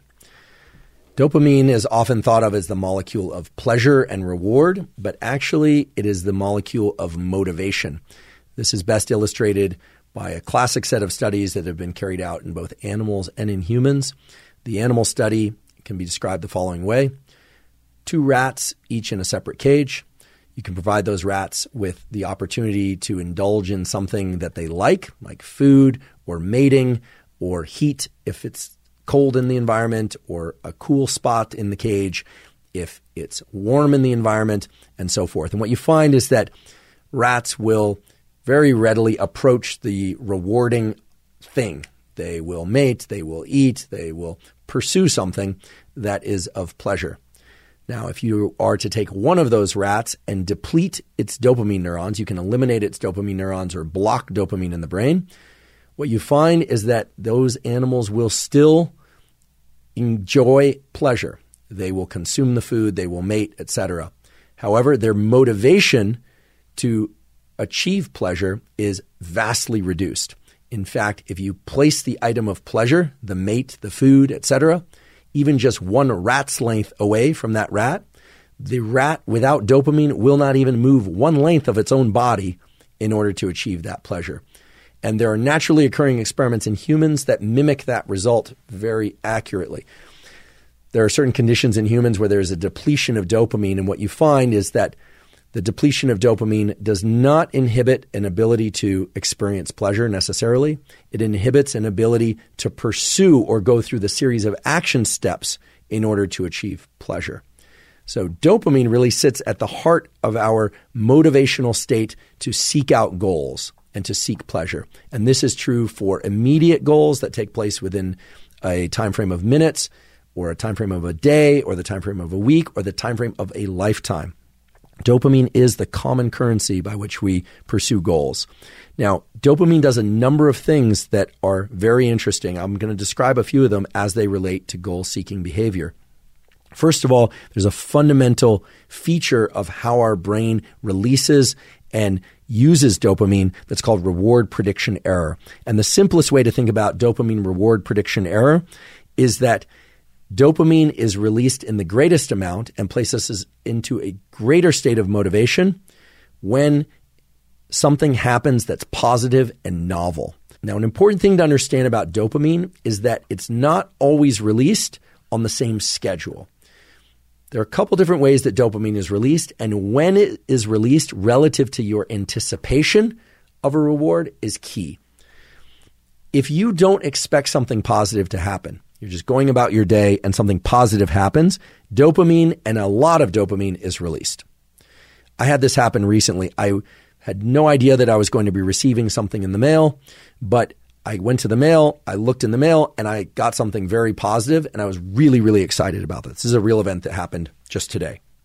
However, if we anticipate something positive is going to happen, and then that thing happens, we experience dopamine as part of the anticipation. So even before we get the reward, There's an increase in dopamine. It's not as high as it would be if something really novel and unexpected and positive happened, but we do get an increase in dopamine. And then when we actually experience the reward, we experience the positive thing, there's a smaller increase in dopamine. Okay, so again, the biggest increases in dopamine are response to things that are positive and unexpected. Lesser dopamine is released when we anticipate something good will happen. And when that happens, yes, we get some dopamine, and we also get some dopamine when the positive thing happens. Think about anticipating a great meal with friends. We have some dopamine churning. Friends come over. Then we have the meal, and we also get some dopamine from that, but not nearly as much as we would if it had all happened as a part of a big surprise. Then there's also the case in which we predict that something good will happen. When that happens, there's an increase in dopamine, just as there was before. But then if that thing doesn't happen, for instance, our friends don't show up for dinner, then there's a drop in dopamine below our initial baseline. That drop in dopamine is the chemical essence of what we call disappointment. Now, this dopamine reward prediction error, as it's called, can be leveraged toward trying to reach our goals because it tells us where we should set our milestones. We can't be in a mode of simply being focused on the finish line. Very few people can do that over long periods of time in a way that's effective. Now, earlier I talked about a study where people were focused on a finish line visually and they were moving through space with these ankle weights on, but that was a very short-term goal. Okay, so if a goal is within minutes or maybe even within an hour or is with our immediate visual environment, maybe we can do that. But most goals of the sort that most people are pursuing, fitness goals, academic goals, business goals, relationship goals, etc., involve some milestones. So understanding what we know about reward prediction error, we can make better choices about where to place the milestones, how far out in the future to place milestones. So then the question becomes, how often or at what intervals should one assess progress?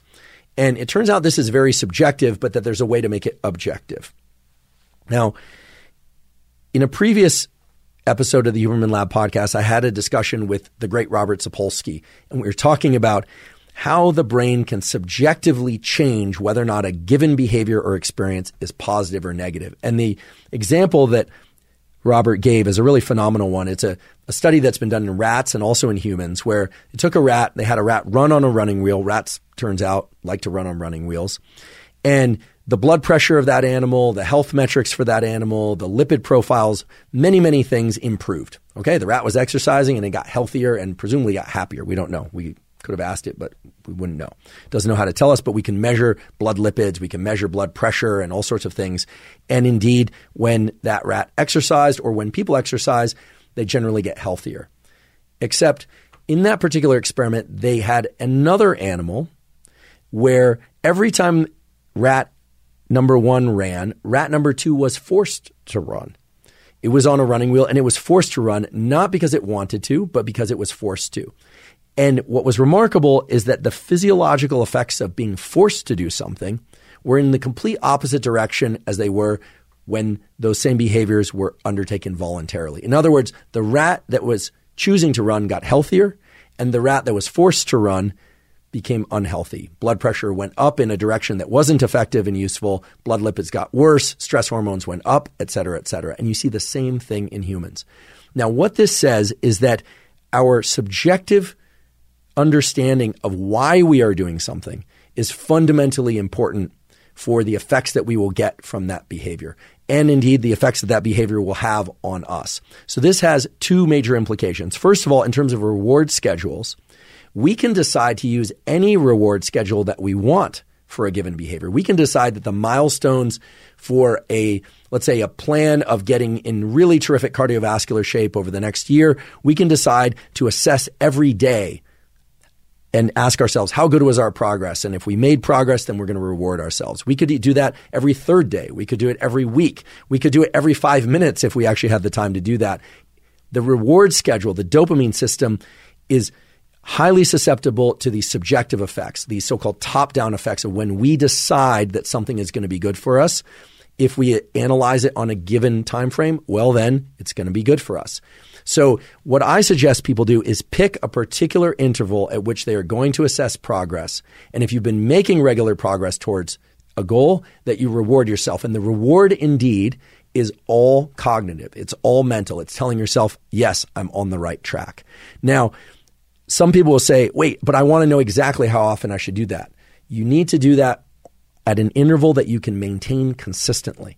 Okay, so you're not going to reward yourself every minute or every step of every jog that you take, unless you can do it every minute of every step of every jog that you take. For that reason, I think that that daily or ideally weekly assessments are going to be best. I think that checking in at the end of a week, looking back on the previous week and assessing how well you performed in pursuit of a given goal, how many times a week you ran, or how many times you studied, or how many times you did something that you wanted to do or avoided something that you didn't want to do. I think that's a reasonable and tractable schedule to assess once a week. So that's one point, that pick a milestone that you can maintain consistently throughout the pursuit of a goal. The second thing is that the subjective effects that were described by that Sapolsky study, or that Sapolsky described rather, are absolutely essential for all aspects of goal-seeking behavior. We cannot underestimate the extent to which the dopamine system and our sense of whether or not we are on the right track is under our cognitive control. If we constantly place ourselves into a mode of thinking that we are failing, well, then indeed we are not going to churn out much dopamine. Now, earlier I said we need to predict and visualize failure, but that is not the same thing as thinking about ourselves as failing. We need to predict what the outcome would be if we failed, but then in countering that and in behaving in a certain way and thinking in a certain way and pursuing our goals in an effective way, maybe checking in on that each week, we definitely need to reward ourselves cognitively for the correct and successful pursuit. What this means is that anticipate and think about failure as a mechanism of generating motivation and indeed fear and anxiety, so that you lean into the correct behaviors and you lean away from the incorrect behaviors to reach your goal. But then weekly or so, whatever you can maintain consistently, you absolutely want to reward yourself cognitively by telling yourself, I'm on the right track. I got another week where I accomplished whatever it is that I'm trying to accomplish. A concrete example that I'm following now is this 150 to 200 minutes of zone 2 cardio per week, because that's shown to be very effective in improving mental and physical health metrics. So once a week, I'll check in with myself. If I reach that 150 to 200 minute threshold, then I'll reward myself simply by checking off a box and saying, okay, I'm on track. I'm on track. I'm on track. This dopamine system is critical to re-up, to remind ourselves that we are on track if indeed we are on track, because dopamine itself provides a state of motivation and readiness to continue in the regular pursuit of our goals. Dopamine, the molecule, is actually used to manufacture epinephrine and norepinephrine, which are other molecules in our brain and body which put us into that readiness and action state. They are actually the molecules that help generate that increase in systolic blood pressure that puts us into a state of readiness. So you can think about dopamine as a self-amplifying system, provided that you are leveraging the dopamine system on a consistent schedule. Now, by also following a consistent schedule of self-reward, you set yourself up for any positive, unanticipated rewards that may happen. So for instance, if you're checking in with yourself weekly, telling yourself that you're doing well, if indeed you are, and then out of nowhere, for instance, you're out on a run or you're doing something, I'm using fitness as an example, but you're doing something, you find yourself performing particularly well, that's a unexpected dopamine reward that will further amplify the system. Now, I know many people out there, having heard me talk about dopamine before, worry, well, can I release too much dopamine and then the whole system will crash and then I'll run out of motivation? In general, that doesn't happen unless people are using pharmacology, supplements or prescription drugs or illicit drugs to increase dopamine. This is why I'm a big fan of things like cold showers and cold water exposure, which has been shown to lead to long-lasting 2.5x increases in dopamine. Or in some cases, supplementation with things like L-tyrosine, which are precursors to dopamine. Or in some cases, caffeine, which can increase the number of dopamine receptors that we have so that whatever dopamine we have floating around can be more effective in activating these motivational states. But things that really increase dopamine and then cause it to crash can be problematic. One way to conceive of dopamine is as a sort of dopamine wave pool. You've probably seen these wave pools where some pressure is pushed into the pool and then you get these waves going. If those waves are consistent enough, and they're of high enough amplitude, the waves can continue to go up and down and up and down. But if it's a giant wave, if you get a huge blast of dopamine, well, then a bunch of the water sloshes out of the wave pool, and then you basically have to take some time off, reset that dopamine level. That's what happens in addiction, and when people start pushing in a lot of drugs or other things into the system that increase dopamine too much. So today we've almost exclusively been talking about behavioral tools. It is possible to incorporate supplements and things of that sort that can increase dopamine as a way to getting into ongoing motivational states. But I caution people about relying on those too much. Really what you want is you want a situation where your own positive feedback, your own understanding that you are reaching the milestones that you've set out for yourself, that you're achieving those, and that is what's causing these waves or these increases in dopamine that will further amplify your motivational states. Another very interesting aspect of dopamine that I've not talked about at all on this podcast before is actually how the dopamine system interacts with the visual system. We've talked a lot about how harnessing your visual attention to a particular point is great and can help serve your ability to both set and achieve goals.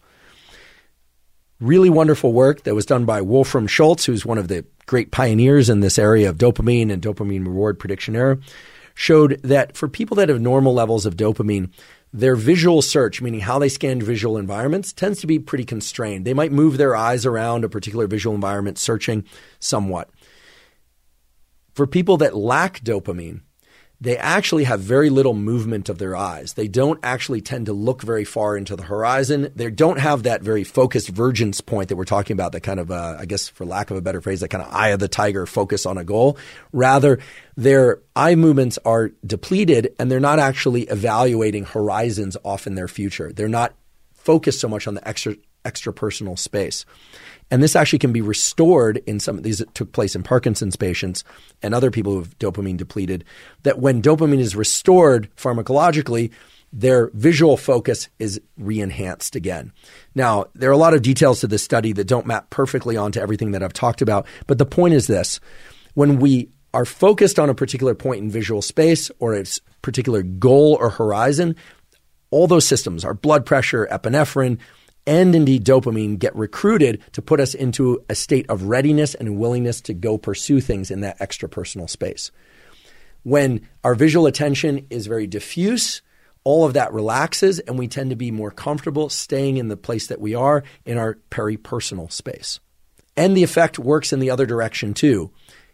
When dopamine is increased, our visual attention for particular things out in space increase. So the way it works is reciprocal.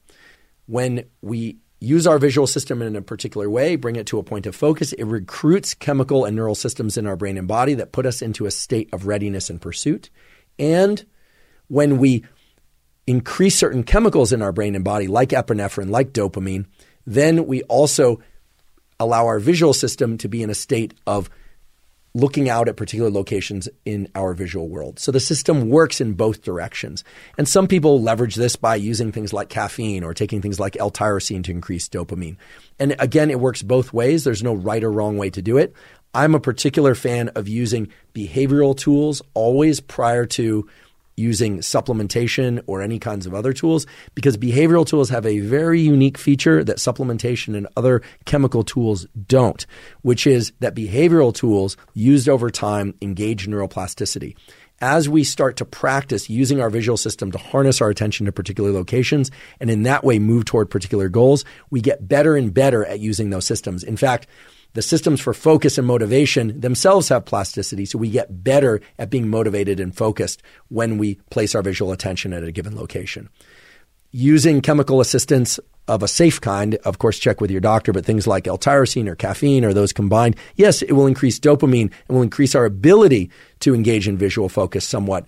But those compounds alone don't modify the circuitries in the way that we want. So I always say behavioral tools first, then nutritional tools, then supplementation tools, and then if it's right for you and safe, maybe you advance into some of the other more sophisticated tools. I'd like to just briefly recap what I've covered up until now. And again, emphasize that much of what I've covered has been based on the beautiful work of Emily Balcetis and colleagues. I do hope to get her as a guest on the podcast, by the way. First of all, Set goals that are challenging but possible. Those moderate goals, not super easy, not super difficult, but moderately challenging goals seem to be the most effective in moving people towards their goals over the short and long term. Second, plan concretely. You need a concrete set of actions that you're going to follow in order to reach your goals. Third, foreshadow failure. This is a somewhat surprising one to me. I would have anticipated that imagining success is the way to go. It turns out that imagining success and visualizing success can be useful at the outset of a goal and maybe every once in a while in pursuit of that goal, but that it's not terrific for putting you in constant pursuit of that goal. Rather, foreshadowing failure, visualizing failure and all the terrible things that it's going to bring seems to be more effective, and that maps very well to what's known about the neural circuitry and the involvement of the amygdala. Focus on particular visual points as a way to harness your attention and to remove distractors. Removing distractors and getting your body and brain into a mode of activation, getting that healthy increase in systolic blood pressure that puts you into forward motion towards your goals is absolutely key. So that's a brief summary of what I've covered up until now. There were other things too, of course, the dopamine system and the power of subjective top-down control in regulating that dopamine system. But I want to be sure to include a tool that's been especially powerful for me, that's grounded in the neuroscience research and in the psychology research. And as I describe this tool next, I think you'll see the ways in which it meshes nicely with the work that Emily Balcetis and colleagues have done. This is something that I've personally been doing for many years based on my understanding of the visual system and the understanding that indeed we can move our cognition and our perception from a place of interoception and focusing on our peripersonal space, that space within us and immediately around us, and on the things that are immediately accessible to us, that we can shift from that mode to this mode of exteroception, of focusing on things outside the confines of our skin and that are beyond our reach, that are literally goal-directed behaviors and goal-directed thoughts. And this is something that in the past I talked about a little bit, and I've talked about something called space-time bridging. And we haven't talked too much about the time domain of the visual system today, but space-time bridging is simply a way of using one's visual system to focus on the peripersonal space and interoception, and then gradually, in a deliberate way, stepping one's focus into the extrapersonal space and then back to the peripersonal space in a way that gives you a lot of flexibility and control over that ability in your daily life. So I'm going to first describe the tool, and then I will explain more about the underlying science and the underlying mechanism. Here's how you would do this. You could do this indoors or outdoors, although ideally you would do it in a location where you could view a horizon. It could be through a window, or ideally outdoors without a window. It could be done any time of day. At night it might be a little more challenging, but it goes the following way. What you first do is you would close your eyes. This could be done seated or standing, but you would close your eyes and you would focus as much of your attention, including your visual attention, on your inner landscape, on your interoception. So that would be your breathing, your heart rate, maybe even the surface of your skin, but really focusing internally. Now, how can you focus your visual attention internally if your eyes are closed? Well, you do that by imagining your inner landscape, okay? So you don't have to imagine your heart beating and so forth, but what you're trying to do is eliminate perception of the outside world. You're eliminating exteroception, and you're focusing all of your cognitive attention and your perceptual attention on what you're experiencing within the confines of your skin, or at the level of the surface of your skin and inside your body. And you would do that for a duration of approximately 3 slow breaths, okay? So close your eyes. You would do breath 1, breath 2, and breath 3, concentrating all your attention on your internal landscape. Then you would open your eyes and you would focus your visual attention on some area on the surface of your body. So for me, the way that I typically do this will be to focus on, say, the palm of my hand. So I'll focus my visual attention on the palm of my hand. And I then do 3 breaths again, focusing on my internal state, but now I'm splitting out a little bit of my attention from interoception to exteroception. I'm focusing on something outside me. The ratio or the split of attention is about 90-10. About 90% of my attention is focused internally, but I'm also focusing some of my attention externally. Okay. Most people can do this pretty easily. Then there's a third, what I call station. I now move my visual attention to outside my body, to some location in the room, or if I'm outside in the external environment, something in the range of 5 to 15 feet away. And I'm trying to move 90% of my attention to that external object. So now I'm really biasing my perception and my attention towards exteroception. As I breathe, I'm paying attention to those 3 breaths. So that's why there's still 10% that's focused on my internal landscape, because I want to pay attention to those 3 breaths, but I'm focusing as much of my attention as outside of myself, maintaining just a little bit on my internal state so I can measure the cadence of those 3 breaths. Then I move my visual attention to yet another station, which is further away, typically a horizon or something as far off in the distance as I can possibly see, again for the duration of 3 breaths. And at that point, I'm trying my very best to move 99, if not 100% of my attention to that external location. Okay. And then what I typically will do is I will try and expand both my vision and my cognition to a much broader sphere. This is that magnocellular vision that we talked about before, where I'm not focusing on a particular location on the horizon. I'm trying to dilate the aperture of my field of view so I can see as much of the visual landscape as I'm in as possible. If you're in an if you're in indoors, then that might be the ceiling, the walls, and the floor of the environment you're in. If you're outdoors, it would be to expand your visual focus as broadly as you possibly can, again for the duration of 3 breaths. Then I would return immediately to my internal landscape. I would close my eyes and I would do 3 more breaths, focusing entirely on my interoception, on my internal landscape, or what we called before my peripersonal space. And I would then repeat that.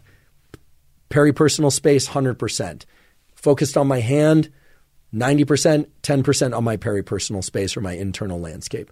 Stepping out to another location where it's mostly exteroception, maybe a little bit of recognition of my internal state. Then to the horizon, then to this broader visual sphere, then back into my body. And I would work through each of those stations maybe 2 or 3 times. The entire thing takes about 90 seconds to 3 minutes, depending on how many breaths you do. I said 3, but you could do 1 or 10. It doesn't really matter. Or it's also going to depend on, for instance, how slowly you're breathing, because your breathing might be faster than mine or vice versa. What is all of this doing? Why do I call this space-time bridging? And why is this useful for goal setting? The reason I call it space-time bridging is that the visual system is not just about analyzing space. It's actually how we batch time. It's how we carve up time. And the simple way to state this is that when we focus our visual attention on a very narrow point that's close to our body and our immediate experience, we tend to slice up time very finely. We're focused on our breathing. We're focused on our heartbeats. In fact, our breathing and our internal landscape and our heartbeats become the sort of second hand, if you will, on our experience. We are carving up time according to our immediate physiological experience. Whereas when we focus our visual attention outside our body, not only do we engage that exteroceptive, extrapersonal space system, and we start to engage the dopamine system, the goal-directed system, but we also start batching time differently. When we focus our visual system into a broader sphere of space or into a space beyond the confines of our skin, we start carving up time. Our frame rate changes.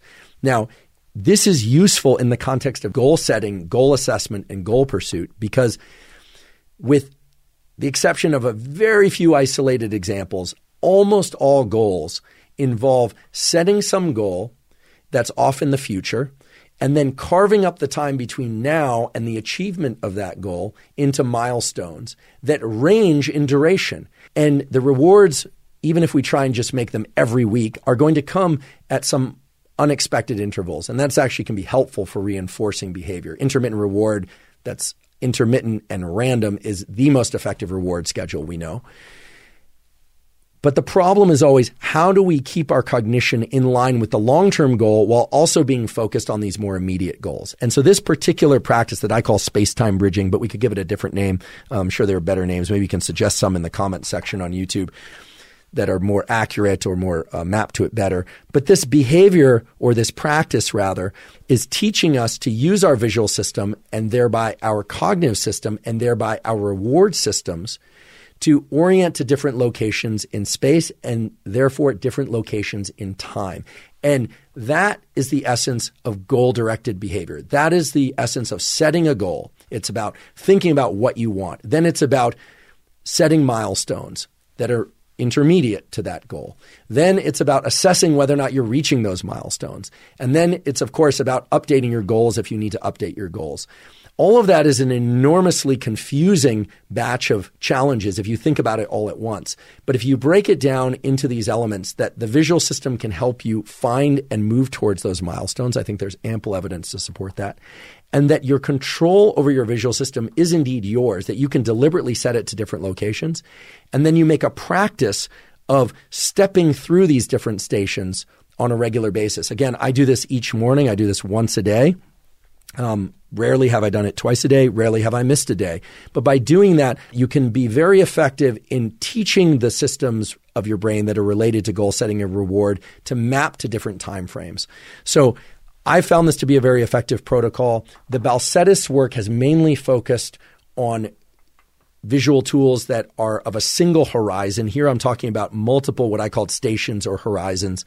But what's very clear is that an ability to move from different visual stations and to do that in a deliberate way, in a focused and conscious way, clearly maps to an ability to conceive of different goals over different periods of time. And I do believe can be greatly beneficial in allowing one to set particular goals and then move through the milestones to those goals and to constantly update one's pursuit and reward in reaching those milestones and eventually the overall goal. Per usual, I covered a lot of material today. We talked about some of the neuroscience and psychology and popular understanding of goal-seeking behavior, how to assess goals, etc. Talked about the beautiful work of Emily Balcetis at New York University and her work on the use of the visual system to better achieve goals, and indeed things like visualization and why forecasting failure can be more effective than forecasting success. As counterintuitive as that might seem, that's what the data point to. And we talked about the importance of setting concrete plans and really what that means, and what intervals at which to assess progress, and what intervals at which to assess reward and how the dopamine system is involved. And in addition, I described this practice that one can incorporate as a daily or semi-daily practice of so-called space-time bridging, of using the visual system and your ability to deliberately step your visual system from stations that are within your body, so-called peripersonal or interoceptive space, out into the world further and further, and then back again in sequence as a way to harness and cultivate and build up these systems that link vision, space, time, reward systems, and so forth. Ultimately, as you set out to accomplish your goals, there are going to be a number of basic steps that everyone will have to follow. You'll have to clearly identify what the long-arching ultimate goal is. You have to identify what the milestones will be. You might not know all of them at the outset, but you ought to have some idea about the intervals at which you are going to set those milestones and set your reward schedule for assessing progress en route to those milestones and your ultimate goal. My hope is that you'll be able to incorporate these tools, if not all of them, perhaps just one of them or two of them, in pursuit of whatever particular goals you happen to be focused on at this point and in the future. If you're enjoying and or learning from this podcast, please subscribe to the podcast on YouTube, Apple, and Spotify. That's a terrific zero-cost way to support us. In addition, on YouTube, you can leave us comments and feedback. You can also leave us suggestions about guests that you'd like us to include or topics that you'd like us to cover in the comments section on YouTube. And on Apple, you can leave us up to a 5-star review. There's also an opportunity to leave us a written review. Please also check out the sponsors mentioned at the beginning of the podcast. That's perhaps the best way to support this podcast. And as mentioned at the beginning of today's episode, we are now partnered with Momentous Supplements because they make single ingredient formulations that are of the absolute highest quality and they ship international. If you go to livemomentous.com/Huberman, you will find many of the supplements that have been discussed on various episodes of the Huberman Lab podcast, and you will find various protocols related to those supplements. If you're not already following Huberman Lab on Instagram and or Twitter, please do so. There, I teach neuroscience and neuroscience-related tools that sometimes overlap with the content of the podcast, but oftentimes is unique from the content of the podcast. Also, if you haven't already done so, please subscribe to the Huberman Lab Neural Network newsletter. The Neural Network newsletter is a monthly zero-cost newsletter where I very succinctly spell out or list out protocols for things like sleep, learning, neuroplasticity, and other topics as well. You can go to hubermanlab.com, click on the menu, go to newsletter. It's a simple sign up. We will not give out your email information to anybody. All our privacy policy is there. Again, at zero cost, and the tools that are there very cleanly spell out a number of the protocols that you can hear about on the podcast. And in closing, I want to thank you once again for joining me in this discussion about the biology, science, and in particular, the neuroscience of goal setting, goal assessment, and achieving goals. And last, but certainly not least, thank you for your interest in science.